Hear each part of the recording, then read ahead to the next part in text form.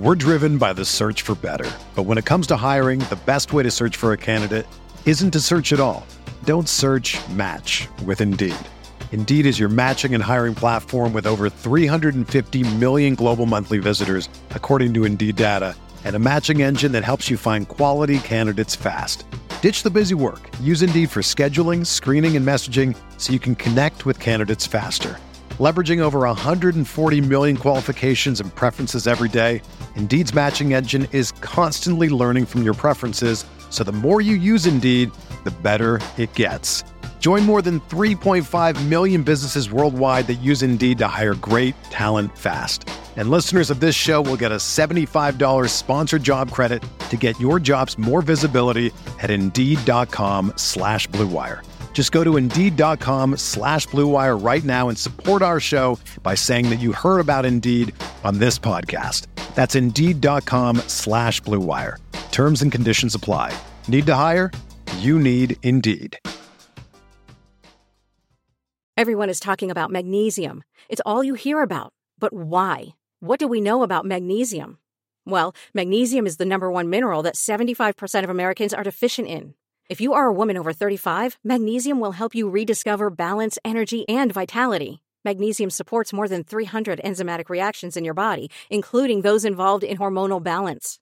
From functional medicine doctors to mental well-being and female hormone experts, we all know that magnesium is the one mineral to improve all aspects of well-being and health. But which one? Magnesium Breakthrough from Bioptimizers, the trusted choice recommended by leading experts with 7 best-absorbed forms of magnesium to ensure your body receives the support it needs for overall well-being. Go to bioptimizers.com/balance today and use code BALANCE10 for 10% off. Support your journey to wellness at bioptimizers.com/balance. Magnesium Breakthrough from Bioptimizers, your foundation to optimal health and vitality. The baseball season is go, go, go. It's nonstop, relentless for every night, 6 straight months, and then hopefully another month in October. You also have work, friends, family, and a million other things going on. That's when you reach for a Coors Light. It's made to chill.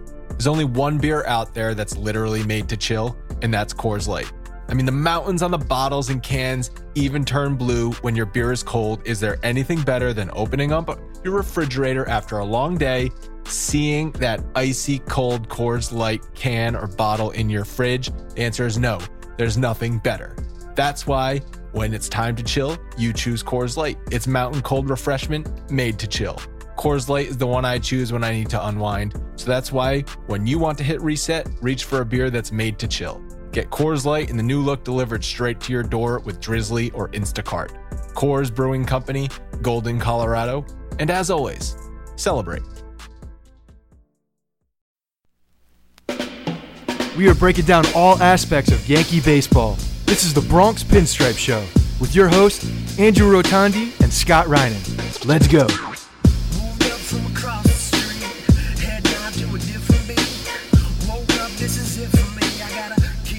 What's up, everyone? Welcome to the Bronx Pinstripe Show, episode 361.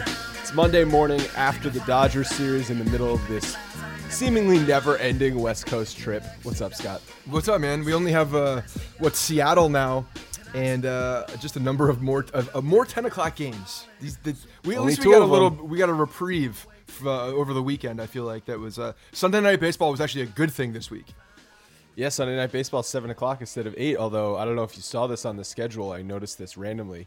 They're moving back to 8 after Labor Day. For some reason, I guess when school's back in session, they can start it back at 8 p.m., but when no one's in school and it's summer vacations for everyone, they're going to start it an hour earlier. I just don't get it. I don't know. It probably has to do with the prime time TV schedule and all that other crap. I don't know. Maybe it's in A-Rod's contract. He's like, I got to be in prime time, and that starts at 8 o'clock. Yeah. A-Rod, they don't want too many kids listening to A-Rod, so they got to put it later in the night.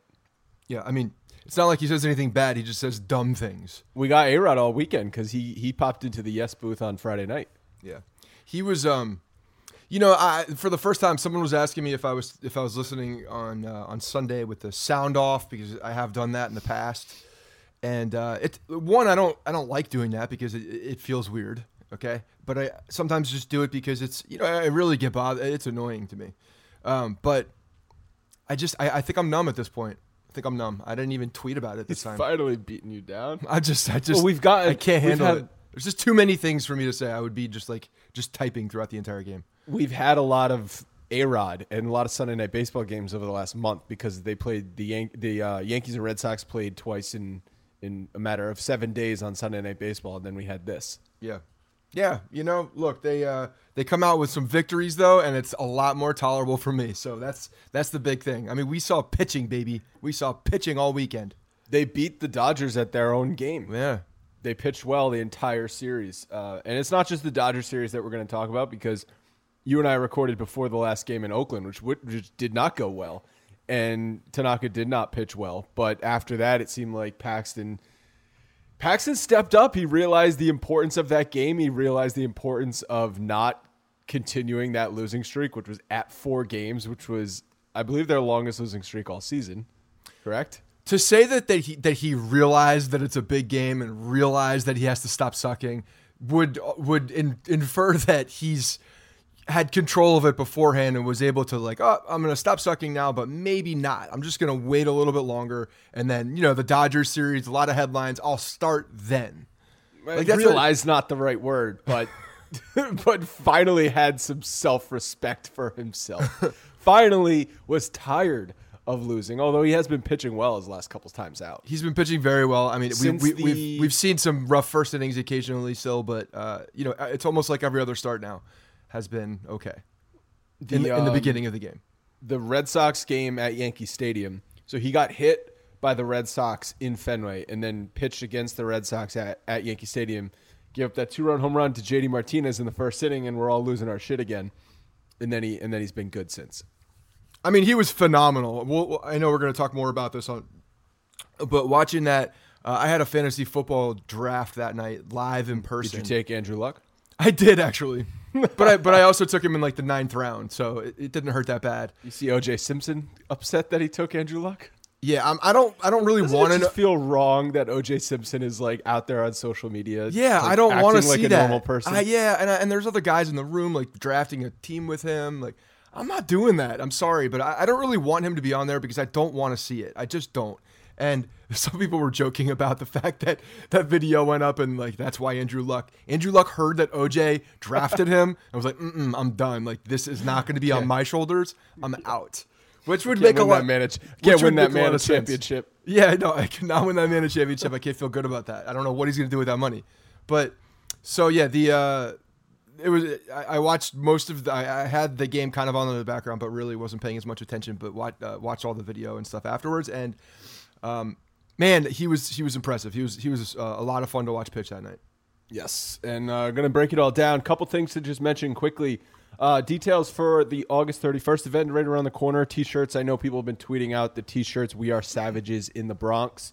They look awesome, so keep an eye out for your T-shirt. Scott's holding it up to the camera right now, which we will maybe post that clip, maybe not post that clip. Let's see. The exciting thing, though, for this event, unlike the last few for the season, we're going to be at Billy's, and there's going to be Blue Point Brewery is going to kick in 2 16-ounce cans. Scott, you're holding up your arm like I said something incorrect. Nope, I'm just going to give all the details on that because I think I have some different that I haven't even told you yet. Blue Point is sponsoring our friends at Blue Point. We have we've been working with them, and they're going to be sponsoring the pregame now. We're going to be at Billy's. We're really excited about this. First of all, just the fact that they're jumping on board with the event. I think it's going to be an exciting thing for all of us. But yeah, to everybody who has already purchased their tickets, you're just getting extra now, which is awesome. That's always fun when you buy something and then more things happen with $0 extra dollars. So we're getting you'll get 2 drink tickets for they'll be good for 2 16-ounce cans at Billy's. That's the pregame. So breakfast beers, guys. This is a 1:00 game. This is the game that it's important for you to get to the pregame at 11 o'clock because that is we'll probably be there until 12:30 or so, and then head over to the stadium so we can get into our seats for first pitch. But yeah, to the Savages in the Bronx T-shirts a lot of them have already been delivered.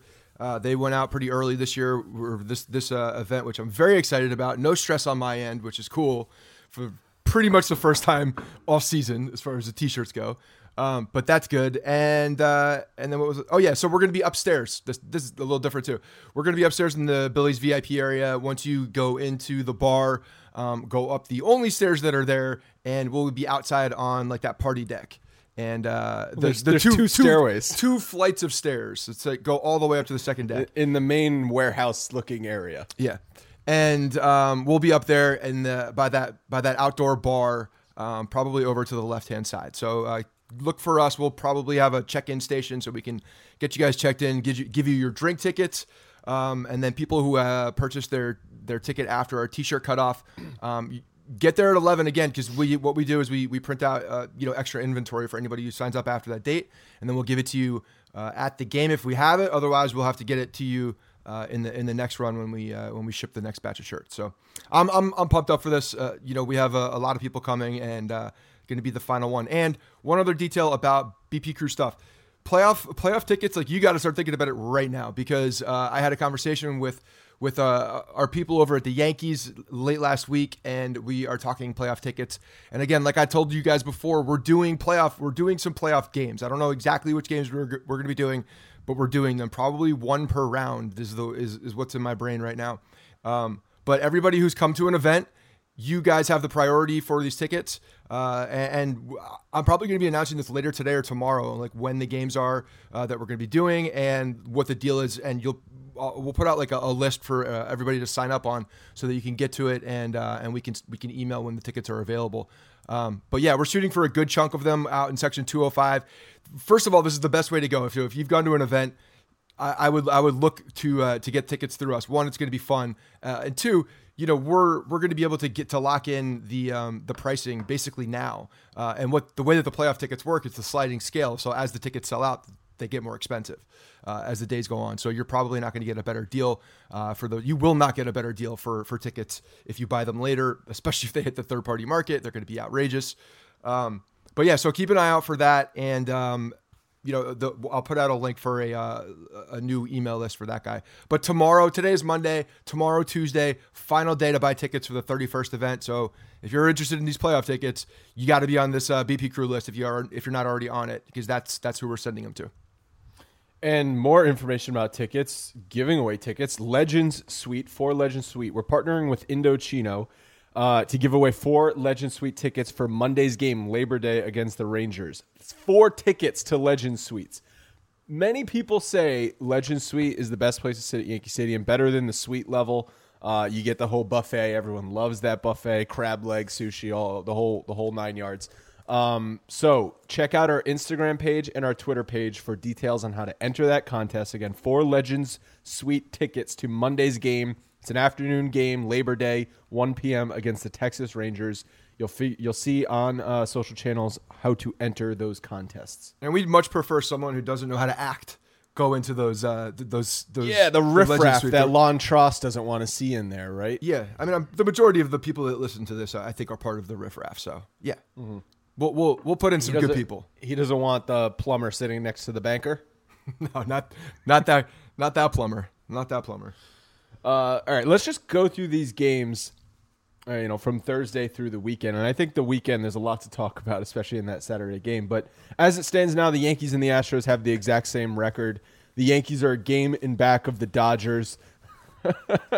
I can't not laugh at Scott attempted to change his shirt, put his shirt on over another shirt that he has so he can wear the "We Are Savages in the Bronx" shirt. I did successfully do it. You could have been smooth through that, But I was looking at my notes and then I look back to the camera and there you are, just like half in the shirt, half out of the shirt.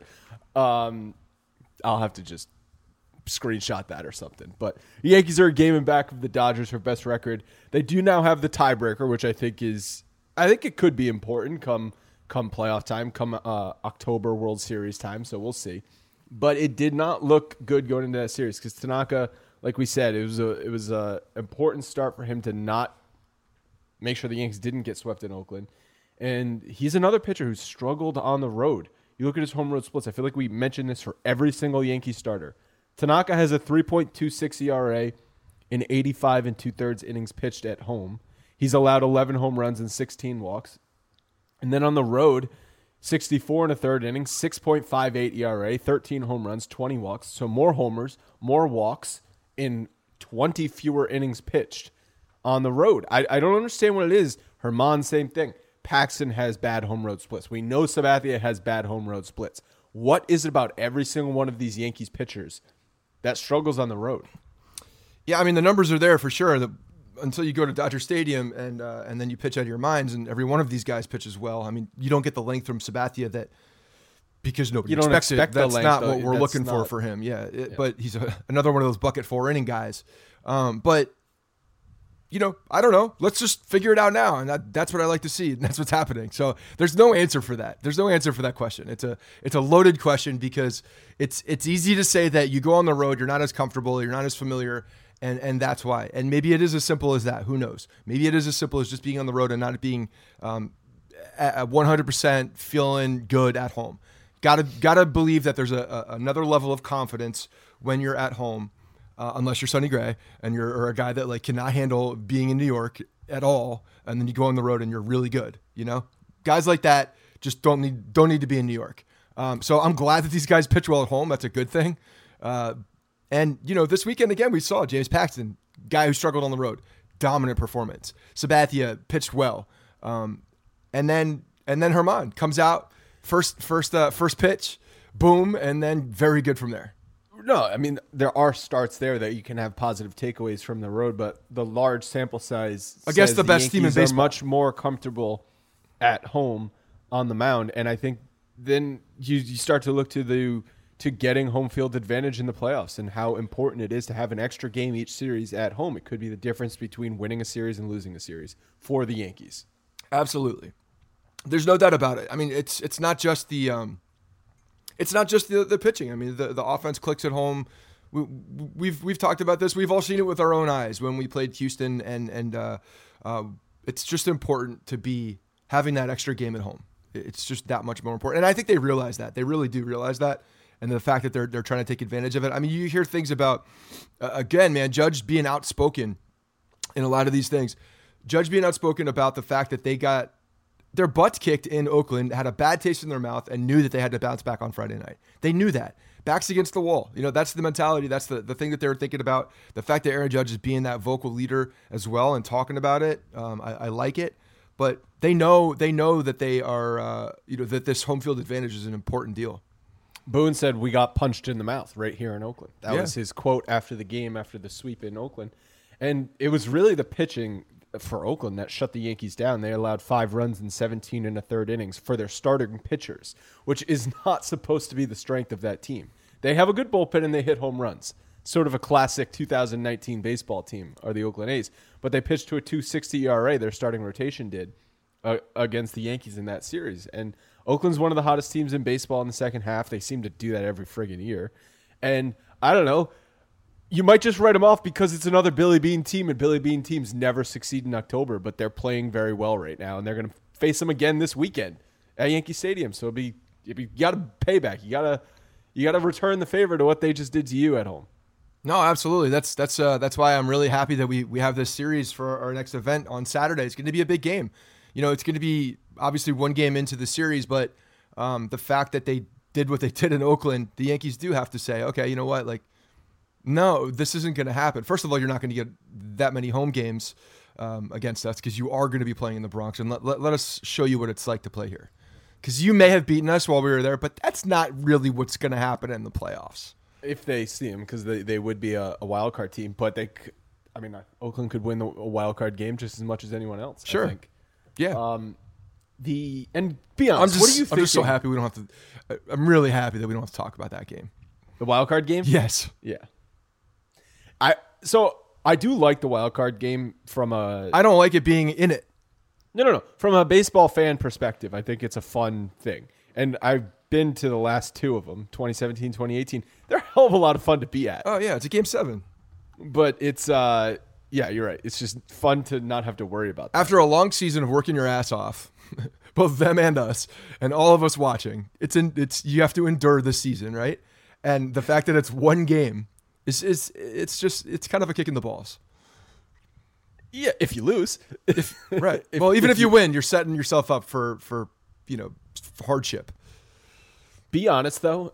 Going into that Dodger series, facing off first game against Ryu, then you got Sabathia pitching in game 2, and then you're facing Kershaw in game 3 after getting swept in Oakland. You can't be feeling very positive.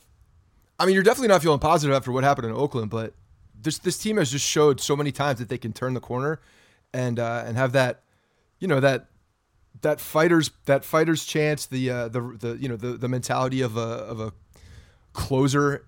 Just forget about everything. Like, nothing matters what happened behind you. You got to look in front and just go after it. And when there's big games and a lot of attention to, this team does seem to shine. Like, they like that. A lot of, like we talked about, a lot of Cali guys on this team, like, they were practically at home.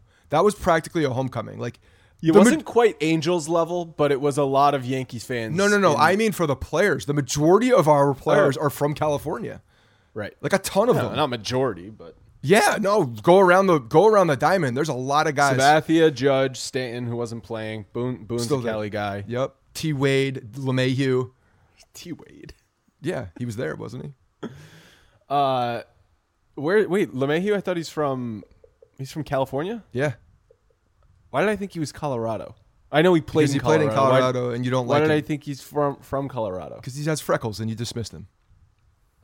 Anyway, this typical 2019 Yankees, though, they do the opposite of what you think they're going to do, where they score 7 runs off of Ryu, who's been the best pitcher in the National League. He allowed 7 earned runs in his entire season so far at Dodger Stadium. He allowed 7 earned runs to the Yankees on Friday night. I mean, it's fitting, is it not? Isn't it like now you have some competition. Now you're not beating up on the NL East, or the NL West, the terrible NL West, and who we've actually lost to quite a bit. The Diamondbacks were thorn in our side, but yeah, you get some offense on this side. A little bit of American League offense coming in. That's shaping themselves out. We have some even it's not even our A lineup either. I don't even know what the hell that is anymore. But a lot of big bats in there for Ryu to figure out. Yeah, and at first they scored a couple on solo home runs. Judge pulled another home run, so I know he hit an opposite field home run on Sunday night, but there was a point where he hit 2 consecutive home runs to left field. Ooh. So a little sabermetric stat for you. Over that span, 100% of his home runs were pulled. I mean, he's doing exactly what I thought he was going to do. He's going to go on a freaking unbelievable run toward the end of the season. The guy is 4 homers on the road trip so far. Just figuring himself out, making sure that he is going. Alexa is talking to me right now. Apparently I said something that cued that. But yeah, going on an unbelievable streak, figured out these mechanics, got his timing down. Pretty much Boone is just like saying everything I've been saying for the past month, and it's all happening. So I should be on staff basically. Okay. Well, what is Boone saying? His timing. Saying? No, he's just talking about the fact that he's gotten his timing down. That A swing is now complete. He's finishing the move where before, I think there were some mechanical issues and he got into some bad habits going to right field constantly. And not to say that that's a bad thing, because he hit a freaking laser over the right center field wall on a curveball that he just waited and waited and waited and waited, and then bat speed took over and it looked like he was sitting curveball, which he never sits curveball. Oh, see, I think that he was sitting fastball and adjusted to that ball, and that's why he was able to hit it to right field. That's kind of what I saw on that swing. But either way, the swing was beautiful. I mean, that's just one of an unbelievable. I can't even say enough about that piece of hitting. I absolutely love that swing. But that's him, man. Like, his timing is there, and the big-bodied athletes, these guys, they just take longer to get their mechanics right because they have so much more to move to get that muscle memory down and to repeat those mechanics over and over again. And that's what you have to do to be consistent on the major league level. We really haven't seen a really hot tear from Judge since 2017, because 2018 he was good the whole time, but he never really got super hot. And then he had the wrist fracture, which messed up his entire second half of the season. And by the time he came back, it was basically time for the playoffs. So it was just about getting his timing back, like we're talking about right now. And then he did play well in the playoffs. But 2018 was just sort of like a very good, very, very, very good, very good, and then injured, and then get healthy again. And then this season, it seems to be the same as 2018, where he's just trying to get back to himself. So if we're going to start seeing a hot Aaron Judge now for the rest of the season, that's massive. That's so huge because we haven't seen it for over a year. And just think about how much better that makes the rest of the lineup too. When you have a guy in there who's, the most feared offensive player in baseball at that point, him and Trout most likely. But you're looking at the handful of guys that are on that list, and it just makes everybody around you much better. I mean, you're going to get better pitches. You're going to see Sanchez getting better pitches, and it's just it's a very, very good thing to see. And I think this was the first time actually since 2017 that he hit 3 home runs in consecutive games.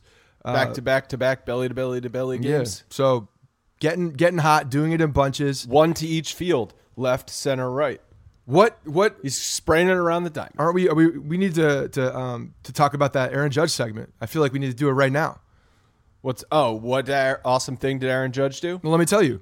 Hit 3 home runs? Well, no, that, and he guaranteed a home run. He went out before the game, met with bullpen catcher's dad. I forget the guy's name. Bullpen catcher's dad, who he had seen around the park in the past, has a relationship with the bullpen catcher. So went up, said hi to the older gentleman, and at the end of the conversation said, "You know what, kid? I'll get you one tonight. I'll try. He said, "I'll try and hit." He said, "I'll try and hit one." I'll hit one for you. Yeah, all right. First of all, no. What great thing did Aaron Judge do? He guaranteed a home run.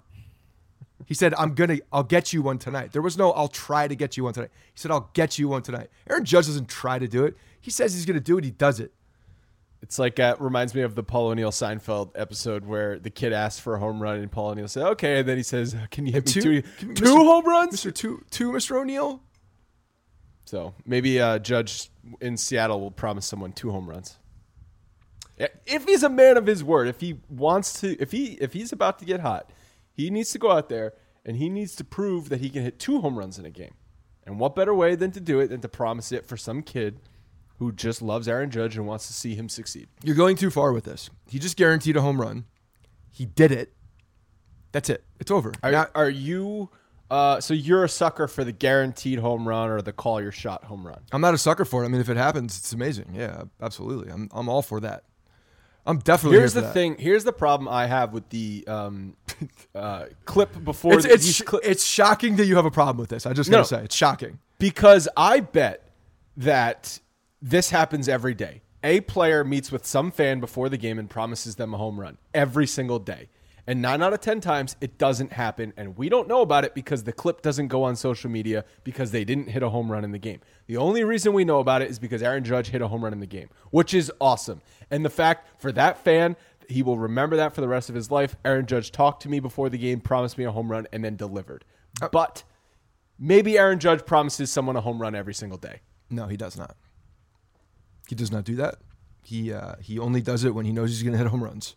You know, I hate to be the voice of reason on this show, but you force me to do it sometimes. It's really not the voice of reason. It's just it's the wet blanket is what it is. It's the wet blanket on a beautiful moment between an older baseball guy who's been around the game forever, because he was his son played ball for literally his entire life. Bullpen catcher now with the Yankees.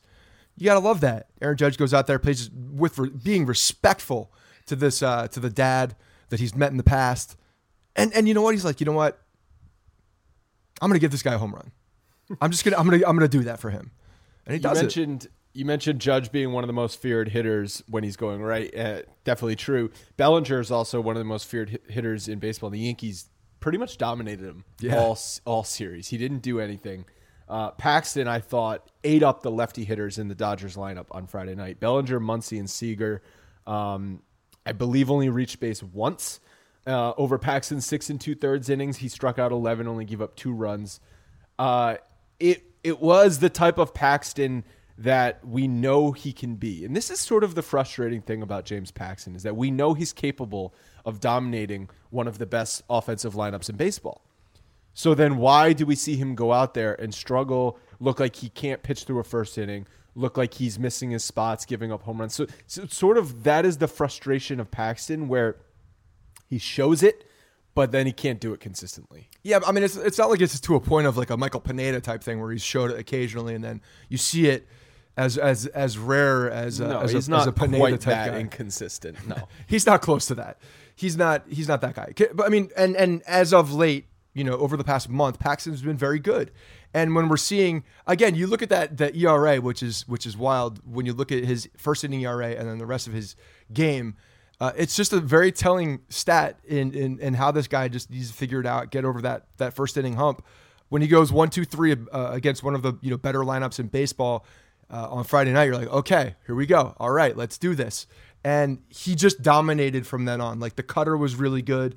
The fastball up in the zone to lefties, phenomenal. I mean, he made Bellinger look stupid. He really did. He made him look like a guy that was just not a very good batter. He set him up and laid him out. It seemed like in every at bat. He struck out 3 times on Friday night, right?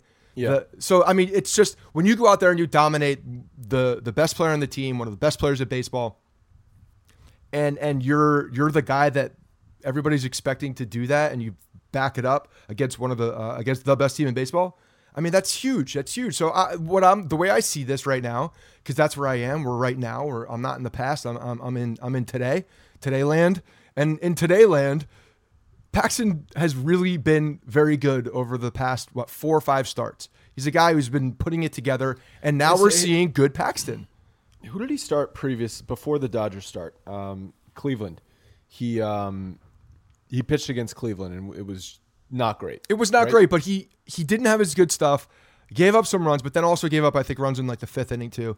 But just kind of battled through it, kept the Yankees in the game. And again, as David Cohn talks about all the time, like some of the best starts that they're most proud of are the ones they go out there, don't have their best stuff, but keep them in the game and battle through. And I think that's kind of what we saw in that. So, and if you're looking for just things to get excited about, it's that Paxton pitched well against one of the best teams in baseball, and then Herman went out Sunday night and pitched well against one of the best teams in baseball. 2 starters who are absolutely, unequivocally going to get a start in the postseason. Yes. This is not like, okay, we can look at Sabathia and say, oh, he only gave up a couple runs over 4 innings. Great.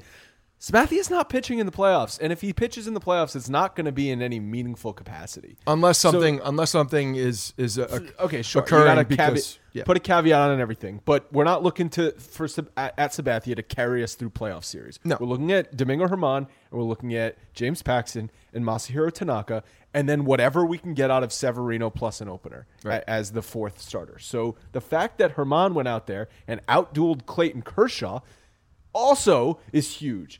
And he gave up the first home run, first batter of the game, home run, matches what DJ LeMahieu did to start the game. And it sort of like presses a reset on the game. But from there, Herman locked it down. He had Gardner get him out of a tough situation with a nice catch in center field. Otherwise, he was lights out. And that's another thing where it's like the opposite of what should happen happens, because Herman in the bullpen outduel Clayton Kershaw. Mike Ford comes in because Didi gets hit with a pitch and has to leave the game. And lefty on lefty, Mike Ford, who's basically a journeyman minor leaguer, takes Clayton Kershaw deep. That's an understatement. That thing was a shot. So it's more stuff that you in your brain should say this should not happen. It happens.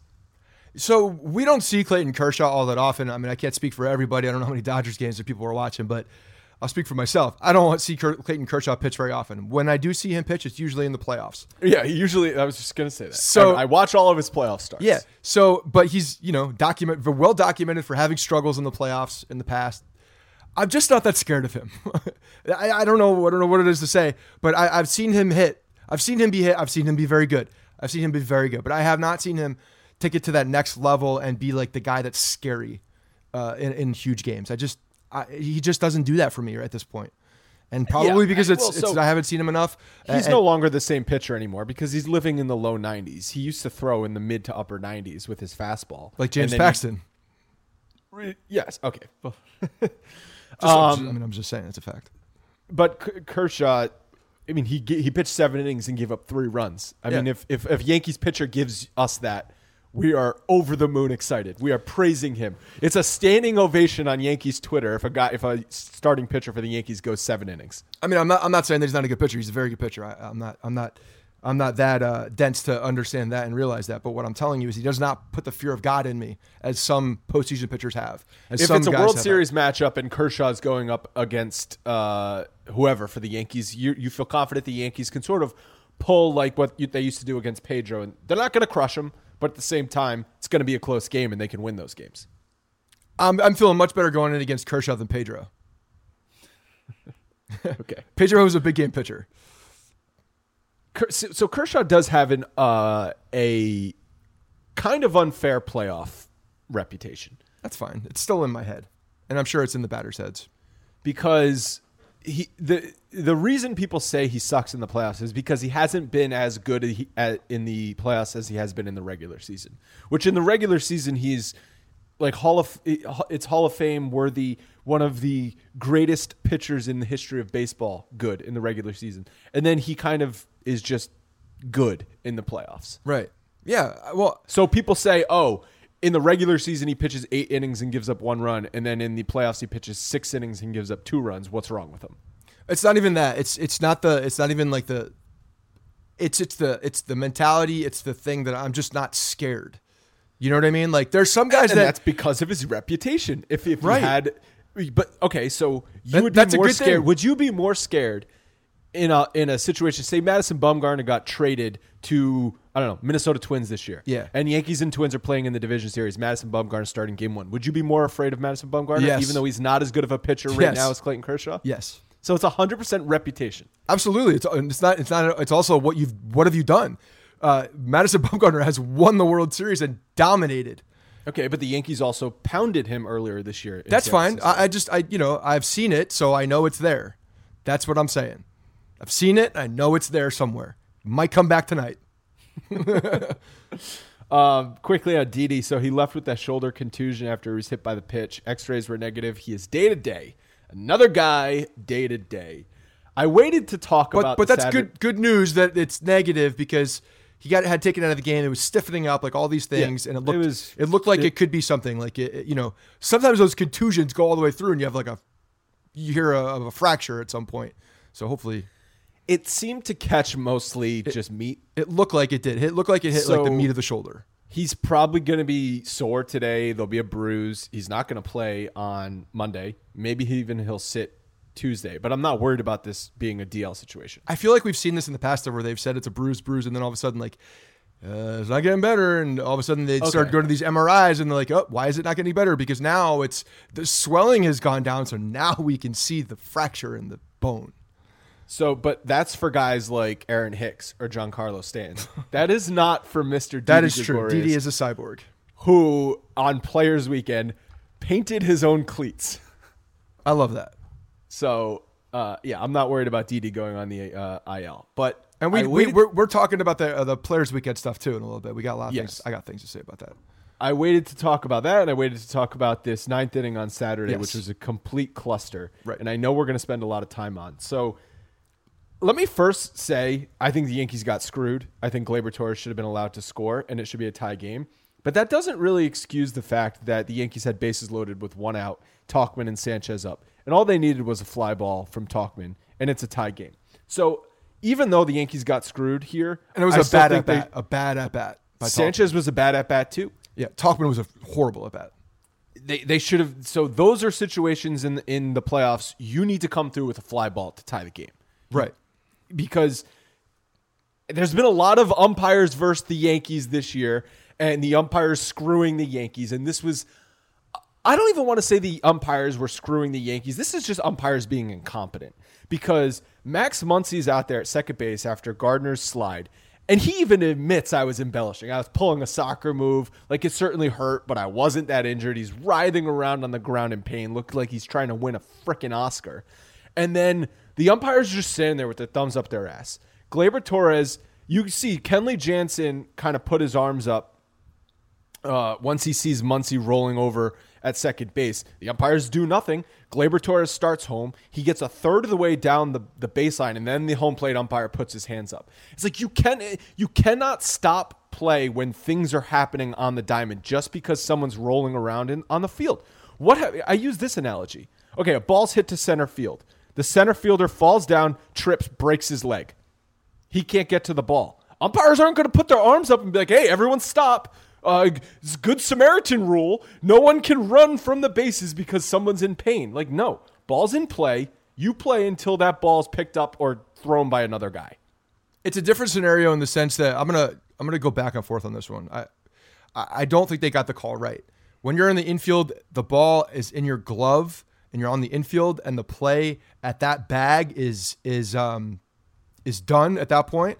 It's different because you can call time at that point. Like if he goes to the ground and immediately puts his hands up, they could grant him time immediately right then and there. But that's not what happened. But I'm saying you're comparing it to the outfield where that doesn't really happen. You have to get the ball in still. The ball's already in the infield. I'm more talking about a play-in process. The play isn't when the umpire called timeout. There was a play-in process because Gleyber Torres was down the third baseline. Yes, I know that. I understand that. But I'm saying that I've seen that comparison 100 times with the outfield and the infield. It's just a different scenario because the ball's on the infield and you can call time at that point because the ball is controlled. The play is controlled at that point, especially where the ball was. The fact that Gleyber kept running was missed. They missed that.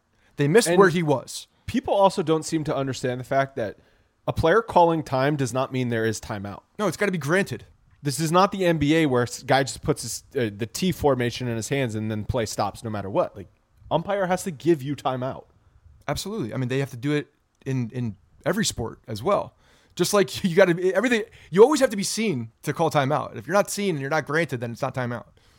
That's it. I mean, the umpires got to throw their hands up. Everybody knows that. You stop until they call it. You continue until they call it. So, I just think it was another example of umpires this year doing the wrong thing on the field.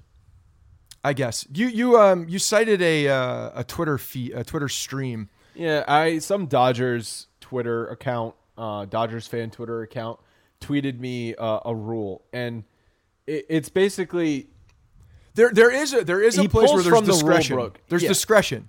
That is it, because I think the umpires can weigh on discretion, whether they called it immediately or it was because of an injured player. Like, they're calling time obviously because of an injured player. That's the reason they're doing it. And if that's the case, I don't know even if that's a reviewable play, if you're able to go back and see where Gleyber is on the base path, because I'm not sure that matters, or if it's reviewable. Probably not, I would think in my head. But, it's one of those plays where if you look at the video replay and you're looking at when the hands go up, he's probably maybe a third of the way down the line, a quarter of the way down, third of the way down. But there's obvious intent to continue to go to third base or to home plate.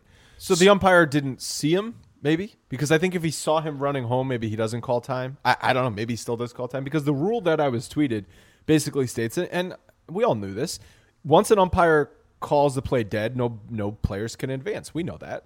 But so that's the thing. Like, he could call it dead when the runner is going and then say dead on the injury, runner back at third. Again, I think it's a discretion play.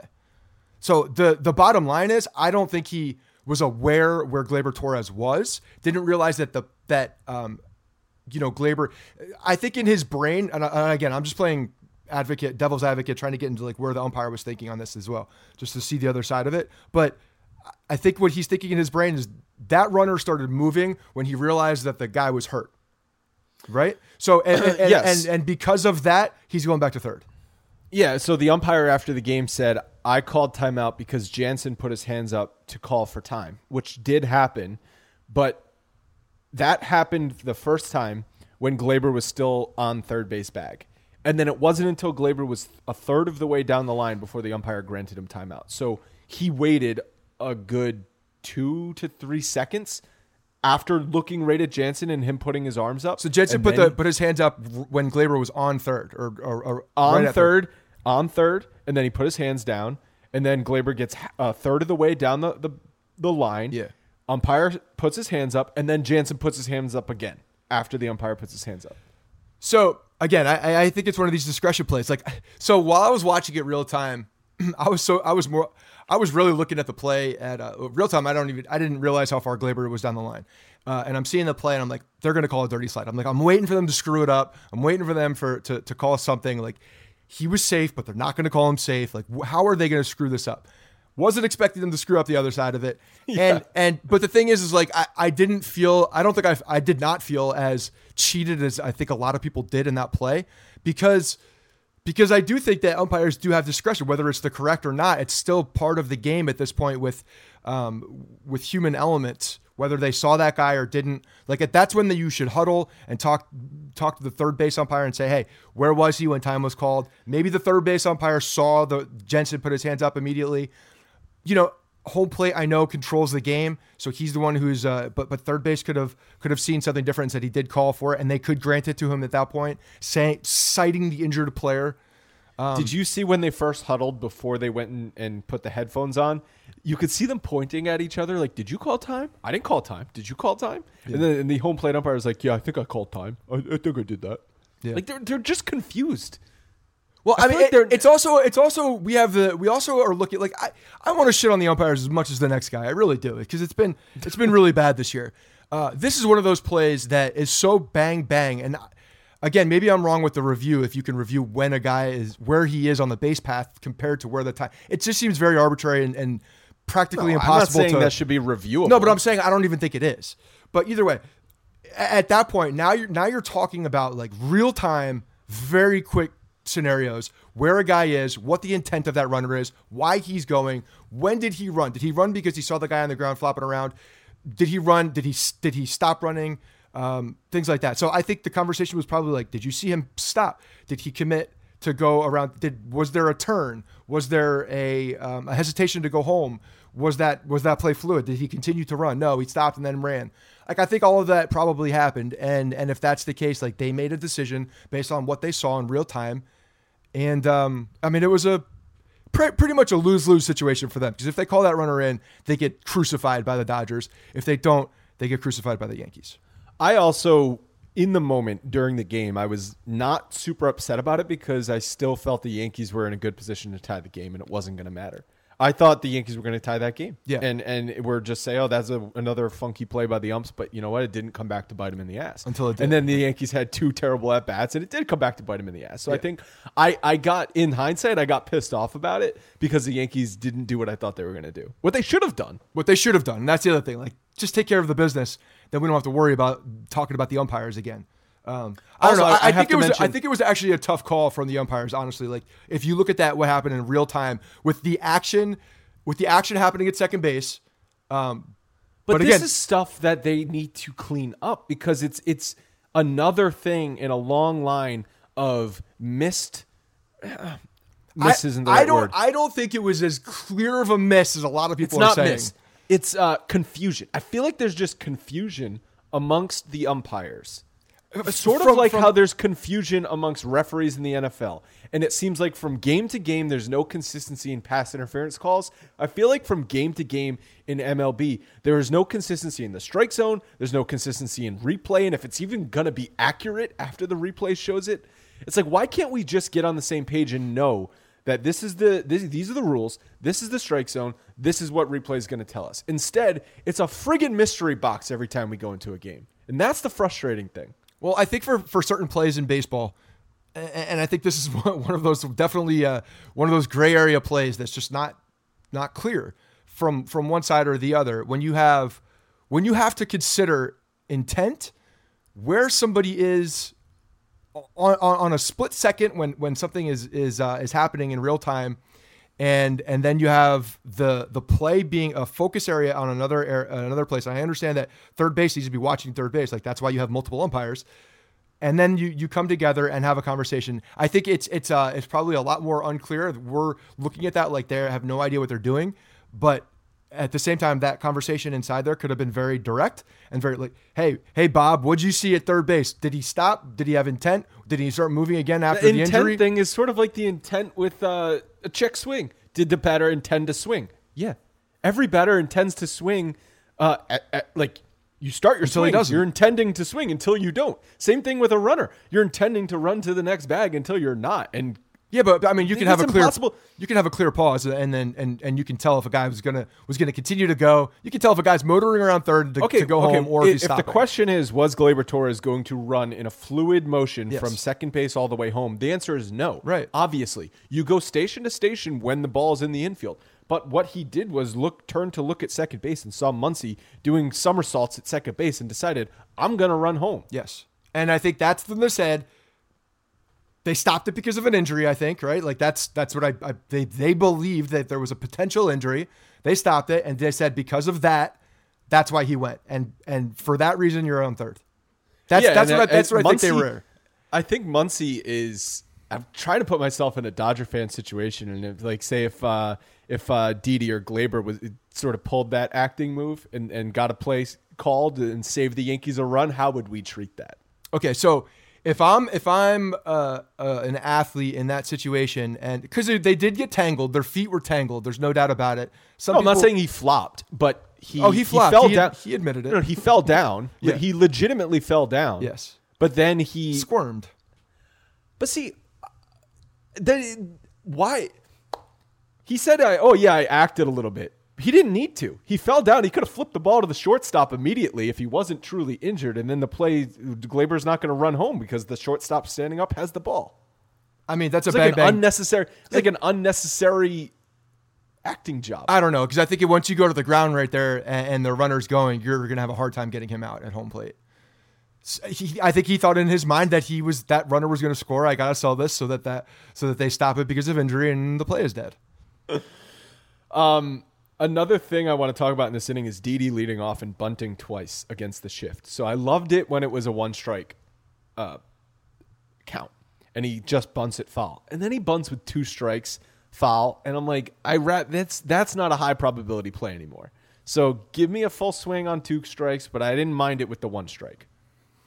It should be a high probability play. It's a sacrifice bunt.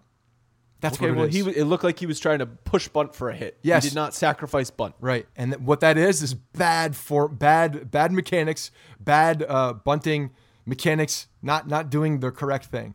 He needs to lay down a bunt there. That's it. Doesn't even need to push it down the line. Like I think he was trying to get greedy by pushing it down the line and getting extra bases.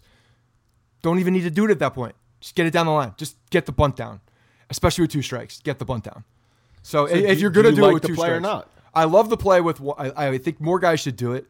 I think every professional baseball player who's a position player should be able to bunt with 2 strikes and lay it down. Especially if there's nobody there, like it's a free play. So yeah, as a professional baseball player, he should be able to do it. You hate seeing it when it goes foul because you're like, that's dumb. Now you're out. But at the same time, if you execute it, you're like, okay, you're a professional baseball player. You should be able to bunt and put it in fair territory, but like 10 out of 10 times. Okay, but knowing that he's not seemingly not capable of just doing an easy sack bunt down the third base line, I don't like it with 2 strikes. It's too risky. I agree. If you don't have the confidence of doing it, and you couldn't do it the first time, and you're trying to do the exact same style of bunt the second time, playing pepper, not doing it well, I don't like it. Do you think that Gardner's slide was dirty? No. I think he got tangled. And, maybe he did a little. He pushed up a little bit. I think he was his hand was there in case Muncy was going to fall on him.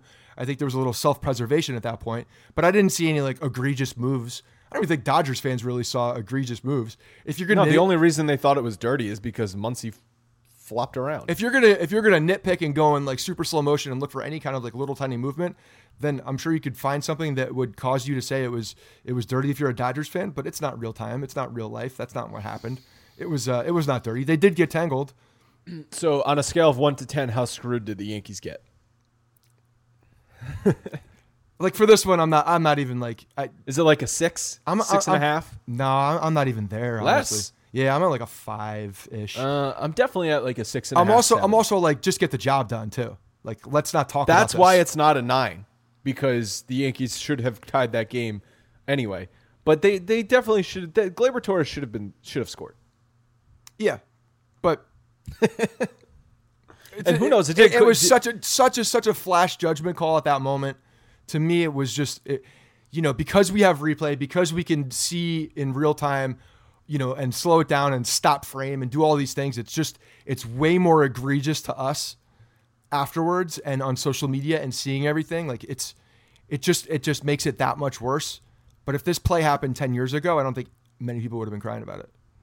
No, I mean, I kind of feel like we didn't start getting these whole dirty, plays at second base until the. Oh, no. I mean more to like the fact that the guy was called injured or the play was stopped, we wouldn't have seen like how far down the line he was. Slow, like if you're not seeing the slow motion videos of that and like were you able to stop frame it and I don't know. I just don't think people. I mean, that's also a reason why people are so upset about umpires recently is because the technology is there to show how much they mess up. That's true. Technology. I actually bet umpires are no worse than they were in 1985. It's just we didn't have this whole. They're probably better because they're more concerned about what the technology is going to say, honestly. But we didn't have the 50 different camera angles, the high def camera angles, the pitch FX location on screen instantly to know, oh, bad call, good call, bad call, good call. Yeah, no, yeah, we're all umpires sitting behind our screens at this point. So, and you could do it on your cell phone while you're waiting in line at the gas station. Like anything you could do it anywhere, so everybody can watch. Right. And it was a sold out crowd, all 3 games at Dodger Stadium. Maybe you guys went. Maybe you guys use SeatGeek. With millions of live event tickets and a price match guarantee, SeatGeek proves there's a better way. Search sports, live music, comedy, and more. SeatGeek has the tickets you're looking for all in one place.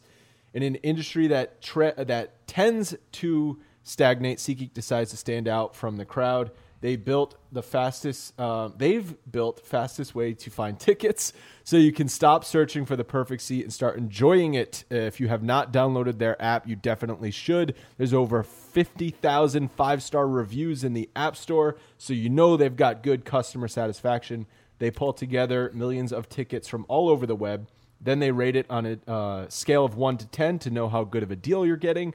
They put it into an interactive seat map with color codes from red to yellow to green, so you know if you're getting a good deal. I've used it 100 times. Scott has used it 100 times to go to all different things, including theater, comedy, Jets. You're going to Jets games? I'm going to Jets games. I'm all in, baby. I'm all in.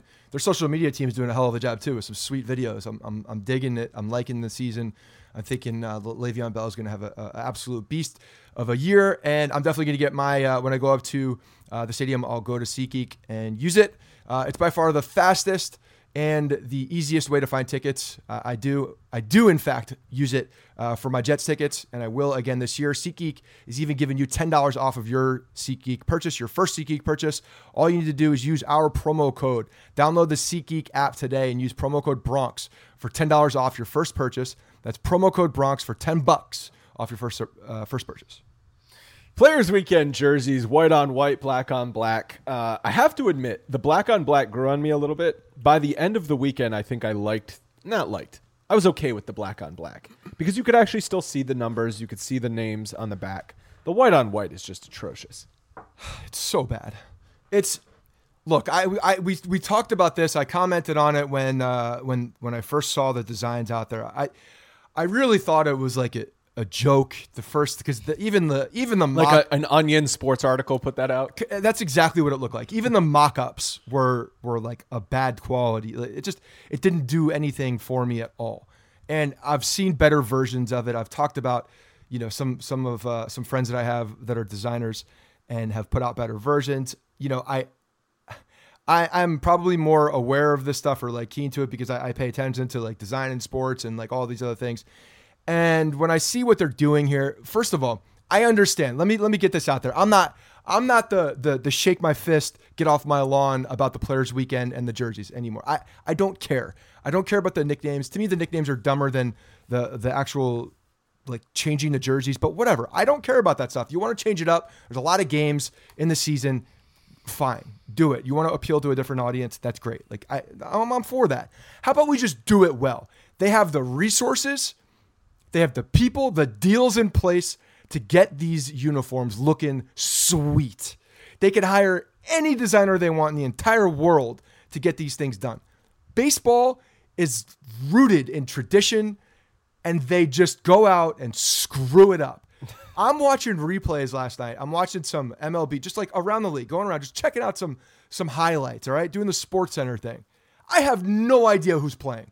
No. I'm like, legitimately, I'm look up, I'm like, I have no idea who's playing. I need to like zoom in, stop it, pause it, look to see who the guy is, look to see what the jersey actually says. Because even in motion, you still can't see the black jerseys either very well. You see a white outline, but you can't distinguish definitively what that uniform is. So you're watching essentially the entire league playing the same uniforms with no distinction. The white ones are just an embarrassment. You can't see what the names are on the back of the jersey.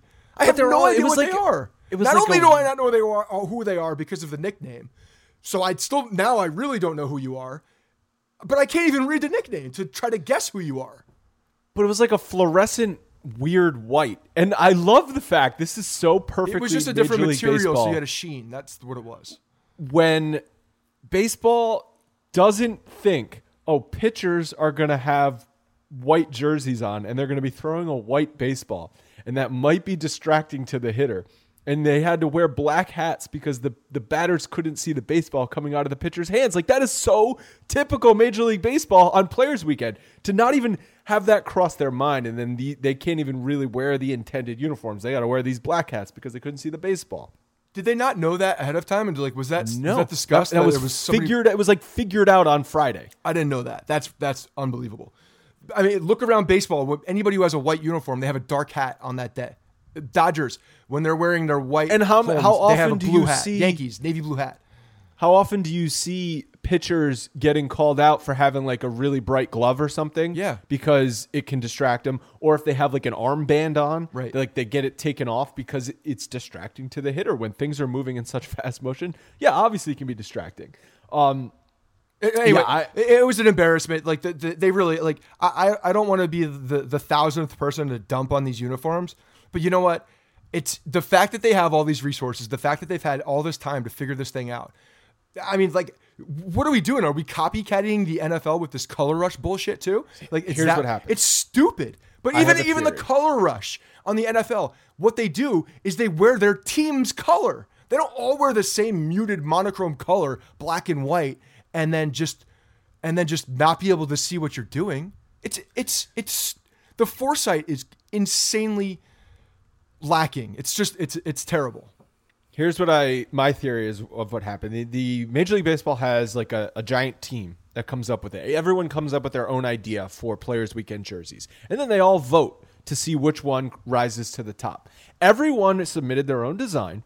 And then when they saw white on white, black on black, like, these aren't going to win. These are trash. I'm going to vote for this one. So other people vote for my good idea, and that gets voted up the chain. And then they all voted for the joke ones, the black on black, white on white, and those ended up getting placed into actual gameplay. Otherwise, I don't know who approved this. I mean, that didn't happen. But I know that didn't happen. What happened was someone out of touch made a decision. That's what happened. Someone out of touch it's Nike who did these, right? Isn't it Nike who made the uniforms? I think whoever. Anyway, someone in that design brief said, "This is what I want. I want black and white. Figure that out, okay?" And then they did a terrible job because any designer, look to the black and white cookie. Any respectful designer that was going to go out there and do that for any of these major brand companies that would have gone off and done their own thing would not have come up with this. There are way too many very good designers at these companies and people who are hired as freelance artists to come out and design things that would never have done this. So this came, I think, from someone who has no idea what they're talking about, from some old-headed Major League Baseball who said, this is going to be a good idea, and then stuck to their guns, and it was a bad idea the whole way through. And people who were making them were cringing. That's what I think. I'm so happy that Terry Francona is no longer managing the Red Sox because I can get behind things he says like, what's the slogan? Let the kids play, let the grown-ups look like morons. And then he said he didn't want to go out and make pitching changes because he didn't want to be seen in public. So I just love that Terry Francona will just blatantly to the media be like, these are trash, and people look like morons. Yeah. I think my favorite, though, jersey from the whole weekend, I put a link in here on Twitter, was Mark Melancon. Just spitting in the face of the nicknames, put the phonetic spelling of his name on the back of his jersey. Well, I think a lot of people get his wrong too, probably. So it's annoying to him. Is this going to be the weekend that ends it? Like where we finally just say, this is jump the shark. This is stupid. Can we not do this anymore? Because the last couple of years, at least, it's been like, oh, they're kind of wearing, spring training type uniforms, all-star weekend kind of like uniforms, and fine. Like some people like that. Like these are just what they need awful. to do is they need to see this. Major League Baseball needs to look at what happened this weekend. Look at because a lot of people liked the black uniforms. I think the younger population liked the black uniforms. I have not seen anybody who liked the white uniforms, but I think there were a good amount of people that liked the black uniforms. And I will agree to the point that they looked better than the white uniforms. And there was a little bit more. But when you have a clear problem with functionality and the fact that you just can't distinguish from one player to another or one team to another, you got a problem. Like, that's bad. You have two of the most storied franchises in baseball, in sports. Thanks for bringing that up. The Yankees and the Dodgers. I brought this up for 2 weeks. And you do this. You have an opportunity for these two teams to play at Dodger Stadium. It doesn't happen very often. And we can celebrate it by celebrating these great uniforms. No, they screw it up. Could have even gone like throwback, cool like modern day throwbacks. Screwed that up. They need to look at this as an opportunity and kind of like a rock bottom essentially for what they put out on the field and make it better and do the right thing. See, that is like, the classic Dodgers uniform versus the classic Yankees uniform. Look, the baseball had an epic fail because they scheduled a players weekend for Dodgers, Yankees, and it could have been such a success with those uniforms. They're just using that as an excuse. That's sort of like the excuse with steroids and kids. Like, what are the kids going to think? It's a bad example. Like, that's just something they're piling on. Like, if the Yankees were playing the A's this weekend instead of the Dodgers, they still would have been trash. So don't just say, I wish I had saw the Yankees versus the Dodgers in their classic uniforms. Like, I don't really care about that. Well, I think a lot of people do when you're putting it on. No, it has nothing to do with the fact that these are stupid uniforms, because that's the fact. Like, that's it. But what it is it's disappointing. It's a missed opportunity is what it is. When you have two storied franchises, I'm not saying that that's like a reason why you get mad about these uniforms. The reason you get mad about the uniforms is because they were horrible. The fact that the Yankees and the Dodgers were playing was a missed opportunity for baseball is what it was. Okay. Some injury updates. So Voit should be back this coming weekend against the A's at home. He felt good after his rehab games in Scranton. That's great news. Encarnacion is doing light toss, soft toss, and taking grounders. Stanton plans to ramp up baseball activities on this road trip. Severino is scheduled to throw another sim game on the 28th. On this road trip, we got we got less than a week left. Where are we? Are we ramping it up? He's smiling in the dugout. He's ramping up in Seattle, apparently. That's where he's going to be ramping up his baseball activities. So instead of running on the treadmill, he'll be running the bases or something, maybe. Oh, maybe he's hitting some of the mountainous terrain. He's going to run the mountains. He's going to run the mountains. Yeah, we're going to see the Great Northwest. We're going to see clips of him running from no snow to snow caps. It's like Rocky 4, where he's running up the side of a mountain. He'd be going into the meat plants and smacking some meat. Batanzas is scheduled to throw his first sim game on the 27th, and then old friend Monty threw a minor league rehab game Sunday. The interesting thing about all these guys is that the minor league season is almost over. Yeah. So they're gonna have to. We're gonna see a lot of sim games from some of these guys if they're not ready by that time. Look, Montgomery is pitching on a mound in games that matter in the minor leagues. That's a good thing. If he could show something, you never know. Like maybe he's still got a month to go. I know he threw 2 innings. You'll see him ramp up again. 4-inning guy, isn't that what we're all looking at? 4 innings. So you get Monty going 4 innings. You never know. Like I'm not saying we by any means can count on him, but it's another guy that's ramping up that has big league experience that we've all been excited for at some point. So who knows? I'm watching him out of the corner of my eye. And Seattle to end the road trip, you got to just beat up on Seattle. They're bad. They're a last place team. Fun fact about them, Edwin Encarnacion still is second on the team in home runs. That's big. Behind Vogelback, who is Bizarro Luke Voit. He's having a good season, 28 bombs, 120 OPS plus.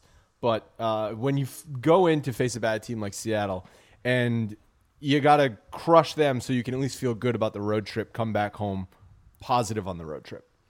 We're going to get to mailbags. If you guys want to submit mailbags, go to bronxpinstripes.com/podcast. We had a lot of mailbags come in this week, really talking about the playoffs. What would your ideal lineup be in the playoffs? Who would you have start game one? I refrained from answering those questions now because they're so obviously going to change between now and the end of the season. We have a little over a month to go. It will change. So I get it. That's all people want to hear about. That's all people want to talk about. But what we would say just has no – we're just reacting to what we've seen through August, and you can't make a decision on ALDS Game 1 lineup now when there's still September to play and we don't know who's going to be healthy. Well, that's the problem is that you don't know who's going to be healthy. Like this lineup is going to change, and this roster is going to shape into whatever the hell it's going to be in the playoffs. Probably in the next 3 weeks. I'd say in 3 weeks we'll kind of know where we are, whether guys are coming back and they look like they're going to be, healthy and get up to the baseball activities. Like for instance, I'm looking at Stanton. Like, is he going to be into the season at that point enough where he can feel good about his at bats and he's at end of spring training level at bats at that point. Like that's kind of what you're looking for if he's going to be a serious possibility in the playoffs. But yeah, there's just so many things that happen. I think the things that we have to look at, honestly, that are the positives is that we want to see these guys get healthy. One, just get healthy and stay healthy and continue their rehabs. And then the pitching, just continue to build and to grow into whatever this rotation pitching staff is going to look like too, because I think we're going to see some interesting stuff there too. And that's what the first question is about. It's from Josh Lento at LentoJT on Twitter. Would any of the other playoff contenders take any of the Yankees starting pitchers? And when you look at the different American League teams, Houston, Cleveland, the Twins, the Rays, and Oakland, and you look at what they have from a starting pitching perspective, the one main difference I see on all of these teams is more depth than the Yankees. And I think that is the biggest difference because, yes, I do think teams would take Tanaka and Paxton in the playoffs, even though they've been up and down this season. They would still like to have them pitching on their team. So that's not to completely dismiss all of the Yankees starting pitchers, but it's after those guys, the Yankees have huge question marks. And you look at Houston, they have the big three, and then they have Wade Miley, Aaron Sanchez, and Brad Peacock, who are just depth pieces for them. Yeah, you also have Pineda on this list for Minnesota, which I thought was funny. But because if Pineda's on that list, then Happ's on the list. Pineda's actually having a far better season than J Happ, like not even close. But he's still bad. That's the point. Like he's not really an option. He's not one of those. I mean, if Pineda's an option, you're in big trouble. I agree. Stats say otherwise when Pineda compared to other Yankee starting pitchers. Stats are stupid. He's horrible. But even you look at Minnesota, they have Barrios, who we have not seen yet this year. And I think if the Yankees are to face the Twins in the playoffs, that is a big thing. The Yankees have not seen the Twins' best starting pitcher yet. Yeah, I agree with that. I mean, but again, who knows if we're even going to play them? So that's a thing. Like, yeah, I know. Then we have, but even I look, I feel good. I feel confident at this point right now. Looking the way the guys are going, Herman is still pitching well. Like, still happening. Guys going out there pitching well. Paxton probably getting to his best stuff. Tanaka has been very good. I know he didn't have a great outing the last time, but has been very good over the last month. So yeah, I feel good about it. I think that some of these guys would absolutely want our boys on the team.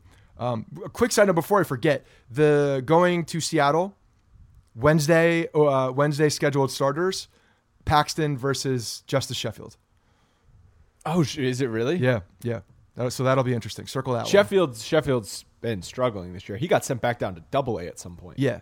I think he's got I don't even know. This may be his second or third start in the bigs, but it's just if he pitches well against the Yankees, get ready for a Twitter meltdown. I kind of hope he pitches well against the Yankees, then the Yankees still win the game. But just so I could see Twitter meltdown. It's like that line from Batman. Some men just like to watch the world burn. Sometimes I just like to watch Twitter burn. Occasionally it's fun, but I'd prefer it not to as well. Again, though, I come back to the Yankees have Tanaka, Paxton, Herman, and then a Severino question mark and an opener. That is their playoff rotation, which the depth thing is a concern, I think, going into the playoffs. Again, we could talk about this till the cows come home, but it doesn't change anything. They can't, unless Brian Cashman is going to go find some random AAA guy with a minor league contract, and then he turns into Aaron Small for the last 4 weeks and then becomes a major factor in our playoff rotation. Nothing's changing. Okay, so sitting here, August 26th, who do you feel best about in the starting rotation at this very moment? Got to be Herman. I mean, Herman has put together a complete season. I think we've seen some struggles, but when I see him go on the road at Dodger Stadium on Sunday Night Baseball against Clayton Kershaw and pitch the way he did, how can you not feel good about him? So if you're any of those other playoff teams, you're picking Herman off the Yankees to add to your starting rotation? Yeah, I'd say it. I mean, I think they would take Tanaka and Paxton the way Paxton's been throwing. So they'd take all three? I think that they're all options, yes. Probably not for Houston, but Houston. That's the thing, though. Like Houston would not start any of those three. Over Oakland the three absolutely would. Have. Tampa and would. Minnesota would. I agree. Agree. Cleveland probably would over Plesac. Plesac, yes, but not Bieber and Clevenger. No, Plesac probably. And then if Kluber comes back and he's healthy, and Carrasco, I know, is such a huge question mark because of the leukemia, but he has been throwing bullpens, so he might be sort of one of these, like we talk about, just get me to 4 innings. Carrasco might be a 4-inning guy for them in the playoffs. Yeah, I don't know how many They lost Jose Ramirez this weekend. They did. And I don't know how many. Hammett bone. The reason the Yankees can do this 4-inning thing is because of the bullpen. So I don't know how many other teams can get by. Cleveland's bullpen's solid. It's not as deep as the Yankees. Yeah. The Yankees have a deep bullpen at this point, and they can get by, with less starting pitching. So, Tim, Brian Cashman has been quoted as saying, by not signing Patrick Corbin, they had the money to sign players like LeMahieu and Ottavino, ignoring that they could have paid all of them if they didn't care about the luxury tax. Which do you think is better, Corbin and no DJ and Ottavino, or DJ and Otto but no Corbin? So quickly, I just to have like a summation total. LeMahieu's got 4.4 WAR, Ottavino 1.4. That's 5.8 total versus Corbin's 4.0 WAR. I mean, I don't necessarily believe Cashman in the sense that it was one or the other, but no, that's kind of a cop out. It's Cashman talk, is what it is. It's just saying something to like try to glaze over what it was. The fact is they weren't going to pay Corbin what he asked for. I kind of don't blame them. Like, yeah, he's making. But like you mentioned last week on the podcast, he's been worth that contract so far. Yes, I mean he's playing that. So far he's that guy. There's no doubt he's been that guy, and he's pitching very well. So yeah, I mean hindsight, you're looking at what he's doing, the money. You're like, oh, okay, maybe it was worth it. But at the time, I think a lot of people were like, that's a shit ton of money to pay that guy who has really not that long of a track record.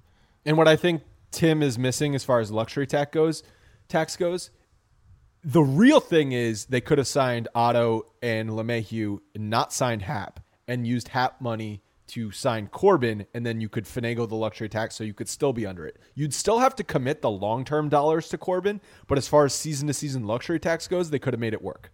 I mean, yeah, absolutely. If you're gonna, so if I'm playing Monday morning quarterback with this whole offseason plan and looking at what happened and what didn't happen, you circle J Happ because he's been abysmal, and you circled Corbin and you say this guy's been very good, and you pay him the extra money. It's easy. Right. It's really simple. But given the choice, make the hard decision. Corbin, but no LeMahieu and Otto, or vice versa. Come on. I know. It's unfair because LeMahieu's having an MVP caliber season and Ottavino's been a weapon out of the bullpen. But it's sort of like I would let Patrick Corbin punch me in the face to keep LeMahieu on this team. I love him. He is becoming my favorite player in baseball. Absolutely. And I agree with you. I give me Ottavino and LeMahieu at this very point. But let's say we might have a different opinion come playoff time. If the Yankees starting rotation it goes out there and shits the bed, we might say, oh, they could have used Patrick Corbin over LeMahieu and Ottavino. So it's like all depends on what you just saw. It's sort of the frustrating thing about doing a podcast twice a week during the season. It's that the season is so long, but whatever just happened in the series you just watched or whatever just happened in the month of games you just watched, it's sort of like what the narrative is. And you have to try and remember, I try and, to the best of my ability, look at the entire thing and say, okay, how is this in context? Because LeMahieu has been the Yankees' most valuable player this year. Ottavino has been solid, rock solid out of the bullpen all year. You're going to give that up just because Patrick Corbin's been one of the 20 best starting pitchers in baseball? I don't know. So. No, you're not. You're not going to give that up. If anybody says anything against DJ LeMahieu, we got problems. Drew Pintus. What do you think about trading Andujar in the offseason? He will obviously have great trade value. Having DJ and Gio allows for this, I believe. This is also assuming we re-sign Didi, even if Gio turns out to be a fluke of some sort. We have guys like Tario or even the dreadful Tyler Wade if we need them. Ultimately, Gio will be the utility guy, so even if he turns into a 230 hitter, it's not the worst thing. Voit, Glaber, Didi, DJ plus Gio as the utility for the infield sounds good.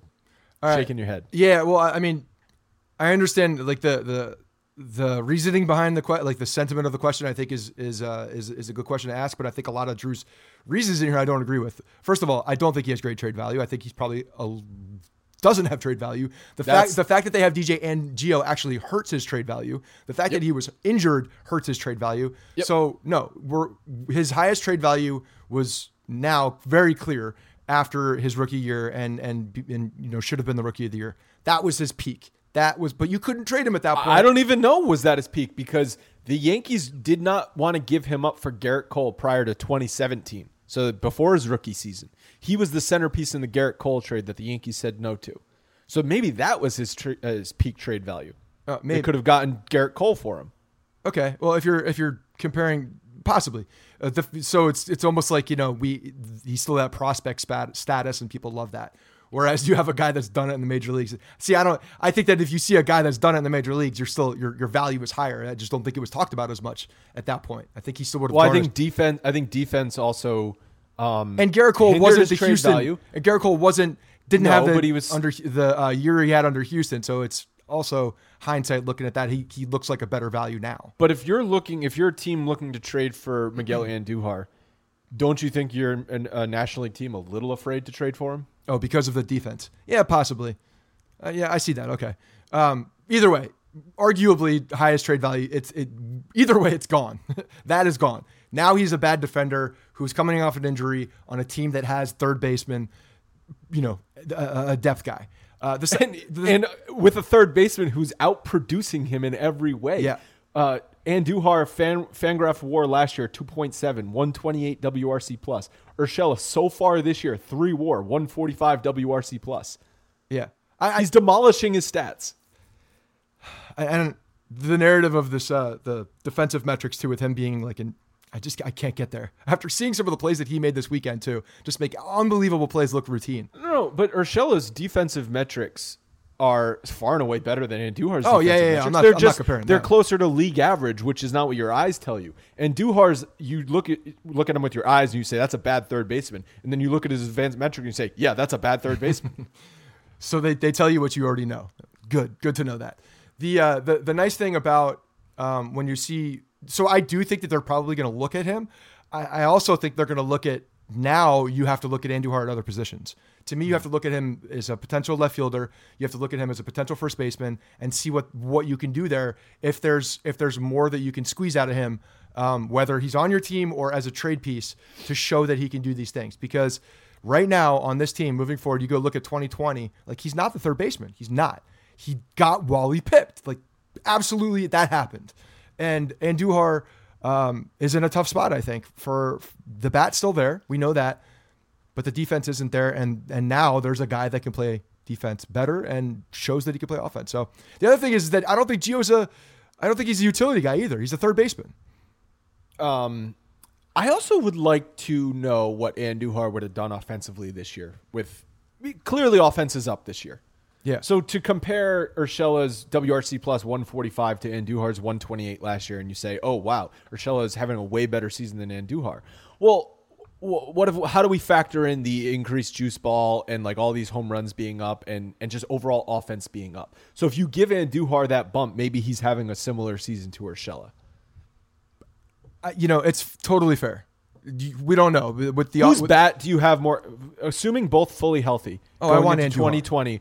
You have more confidence in Andujar's bat than Urshela's bat. I do too. Well, yeah, because Miguel Andujar has been an offensive player his whole career. Like coming up, we knew that the offense was his calling card. Urshela, no. Like so, it's more of a, if we're looking at confidence going into another year. Like I still think Andujar is going to produce at a high level. I have no reason to say that Urshela is not.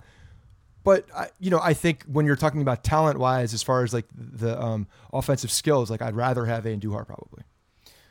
And I would definitely rather have got Andujar Wally pipped, so he's not going to be the third baseman next year. Do you think there's even going to be a competition in spring training? I think they'll probably talk about it. But again, I think that they need to look at if they're going to maximize value of Andujar, and honestly for Andujar's personal sake of being a long-term piece on the Yankees or somewhere else, at this point, I think he does have to look at other positions. Yeah, and unfortunately, he's not a capable enough defender where you can say, oh, he's going to play a little first base and a little third base for us next year. He's not capable of doing that. He needs to just be at a position and be at that position. Or he's a DH. And not many teams want to pay like a young DH like that. Like you kind of age your way into a DH spot, not start off in a DH spot. And he doesn't give the Yankees good value at DH because you've got Stanton who needs DH time. You got Judge who's going to need DH time. But I'm saying somewhere else. I'm looking at everything else for him because if we're looking at trade value, then American League DH is certainly a possibility if you have the flexibility. All right, so we've got one final thing. It's not really a question, it's just a thought from Lee Jones. He submits mailbags all the time from Liverpool, England. He says, not a question, but feel free to use it. I've loved the chats about robo-umps and Scott's mentions of Hawkeye in tennis. An even better comparison is goal line technology, also pioneered by Hawkeye, which has been in football, soccer, for about 4 years. Seriously, Google this stuff. You'll be well impressed. It came about due to the number of instances where it wasn't clear if the ball had completely gone over the line prior to a goal line clearance by a defender. These were routinely called incorrectly and were obviously very costly. Ever since Hawkeye has been brought, there's been 0 incorrect calls, and we're talking accurate to within millimeters. The referee wears a watch that vibrates if the ball has crossed the line, so there's no delays in play and no arguing by the players as they trust the technology. This would be perfect for Major League Baseball. If it weren't, and it wouldn't even affect the umpires' jobs as they could still be there to call balls and strikes. They'd just be wearing some sort of vibrating watch or something to indicate some ball indicator, or yeah. strike. Yeah. Yeah, no, I think it's I think to call balls and strikes, that would be tough. That would be like too instant. I don't know how that would work, but no, he's talked about this Hawkeye stuff of sent in mailbags, and yeah, the Hawkeye technology, it's been around in tennis for a while, so that's kind of where I've seen it. I don't really watch soccer very much, so I didn't know about the implementation until Lee put it there, but it makes a lot of sense. I mean, either way, the technology can make all of the decisions for you, and it is there. It is accurate. It is there. And you have the trust of the fans, the trust of the sport, the trust of the players that this technology is correct to, like he said, down to the millimeter. Like you're going down to specific laser point that we're not at the glowing puck days anymore. You know, like we can identify where balls are on a field, you know, down to the smallest speck. So I think it's the fact that they're going to this next year. I'm really interested to see how that's going to work. Not only for the on play, but I know the fact that they're using this Hawkeye to really boost the advanced technology too, the metrics. Like all the nerds are like, you know, they're doing their A-Rod laugh because they're giddy, so excited and giddy to the amount of numbers that they're going to have additional to what they already have. Like the amount of acronyms that we can come up with now that I think that Hawkeye comes in. Like we could use Hawkeye technology to calculate BWIPs. No problem. Well, it also, I think, he mentioned the players trust the technology. I think would be important for both pitchers and batters to trust the technology. Yeah. And I think it would change the game significantly. Oh yeah, absolutely. And because you already have it. We've seen it done in other sports and we've seen it done well. And it's instant. Like you said, the watches that the refs are wearing in soccer, that's cool. Like it vibrates if it goes over. Like that, it definitively tells you yes or no. With tennis, the chair umpire can make a call immediately because what they do is they go to the Hawkeye and you see the zooming in of the ball. The whole crowd kind of like plays with it now too. It's like you hear the hum of like the ball zooming into the line, and then you get like the immediacy of the call, yes or no, and that's it. There's no random dude in a closet in New York. In Chelsea, I don't have to hear about that anymore. Like that's it. We're seeing it. And I think being visible to the eye is a huge part of having the dependency and the confidence of the players and the fans. You got to see it with your own eyes to have that confidence. Absolutely. And I think we're trending that way. Not 2020, not 2021, maybe something after the next CBA. I think 2020, we're going to see some stuff. Well, CBA is up in 2021. Yeah, That's when it'll be renegotiated. But the Hawkeye technology is coming in. Stuff then. Yeah. So we're gonna see.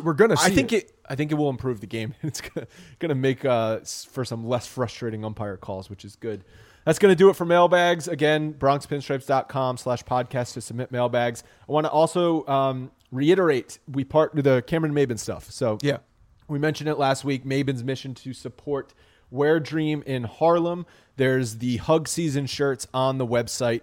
Go to the fan shop in Bronx Pinstripes. You can support Cameron Maben's foundation. 100% of the proceeds for the t-shirts are going to the foundation.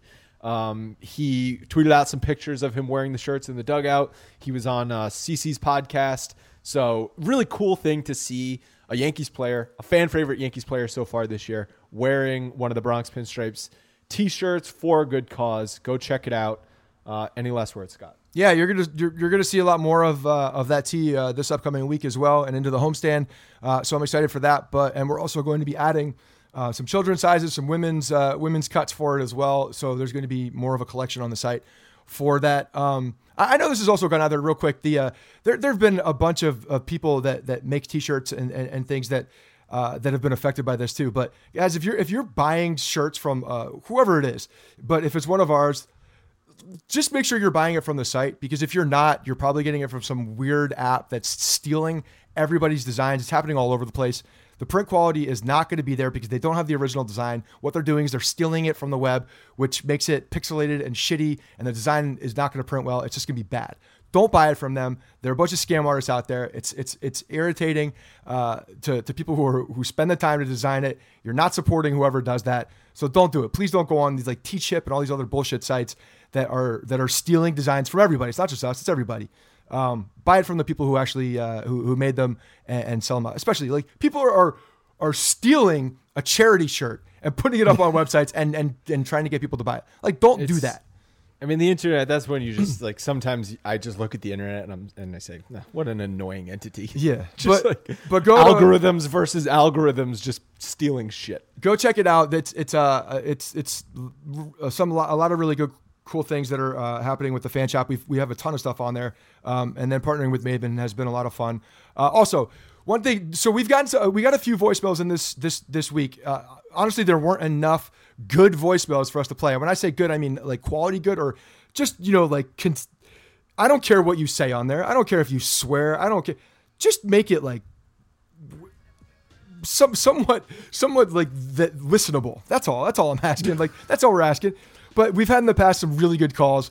You guys gotta step it up. Like, that's the bottom line. We've had some really good mailbags, but the only way the voicemail segment works is if we see people calling in about passionate things that they want to know about, that they want to get off their chest, and put some good stuff onto the voicemail line. I love it. I love hearing from you guys. I love putting that together and hearing all the passion from everybody else.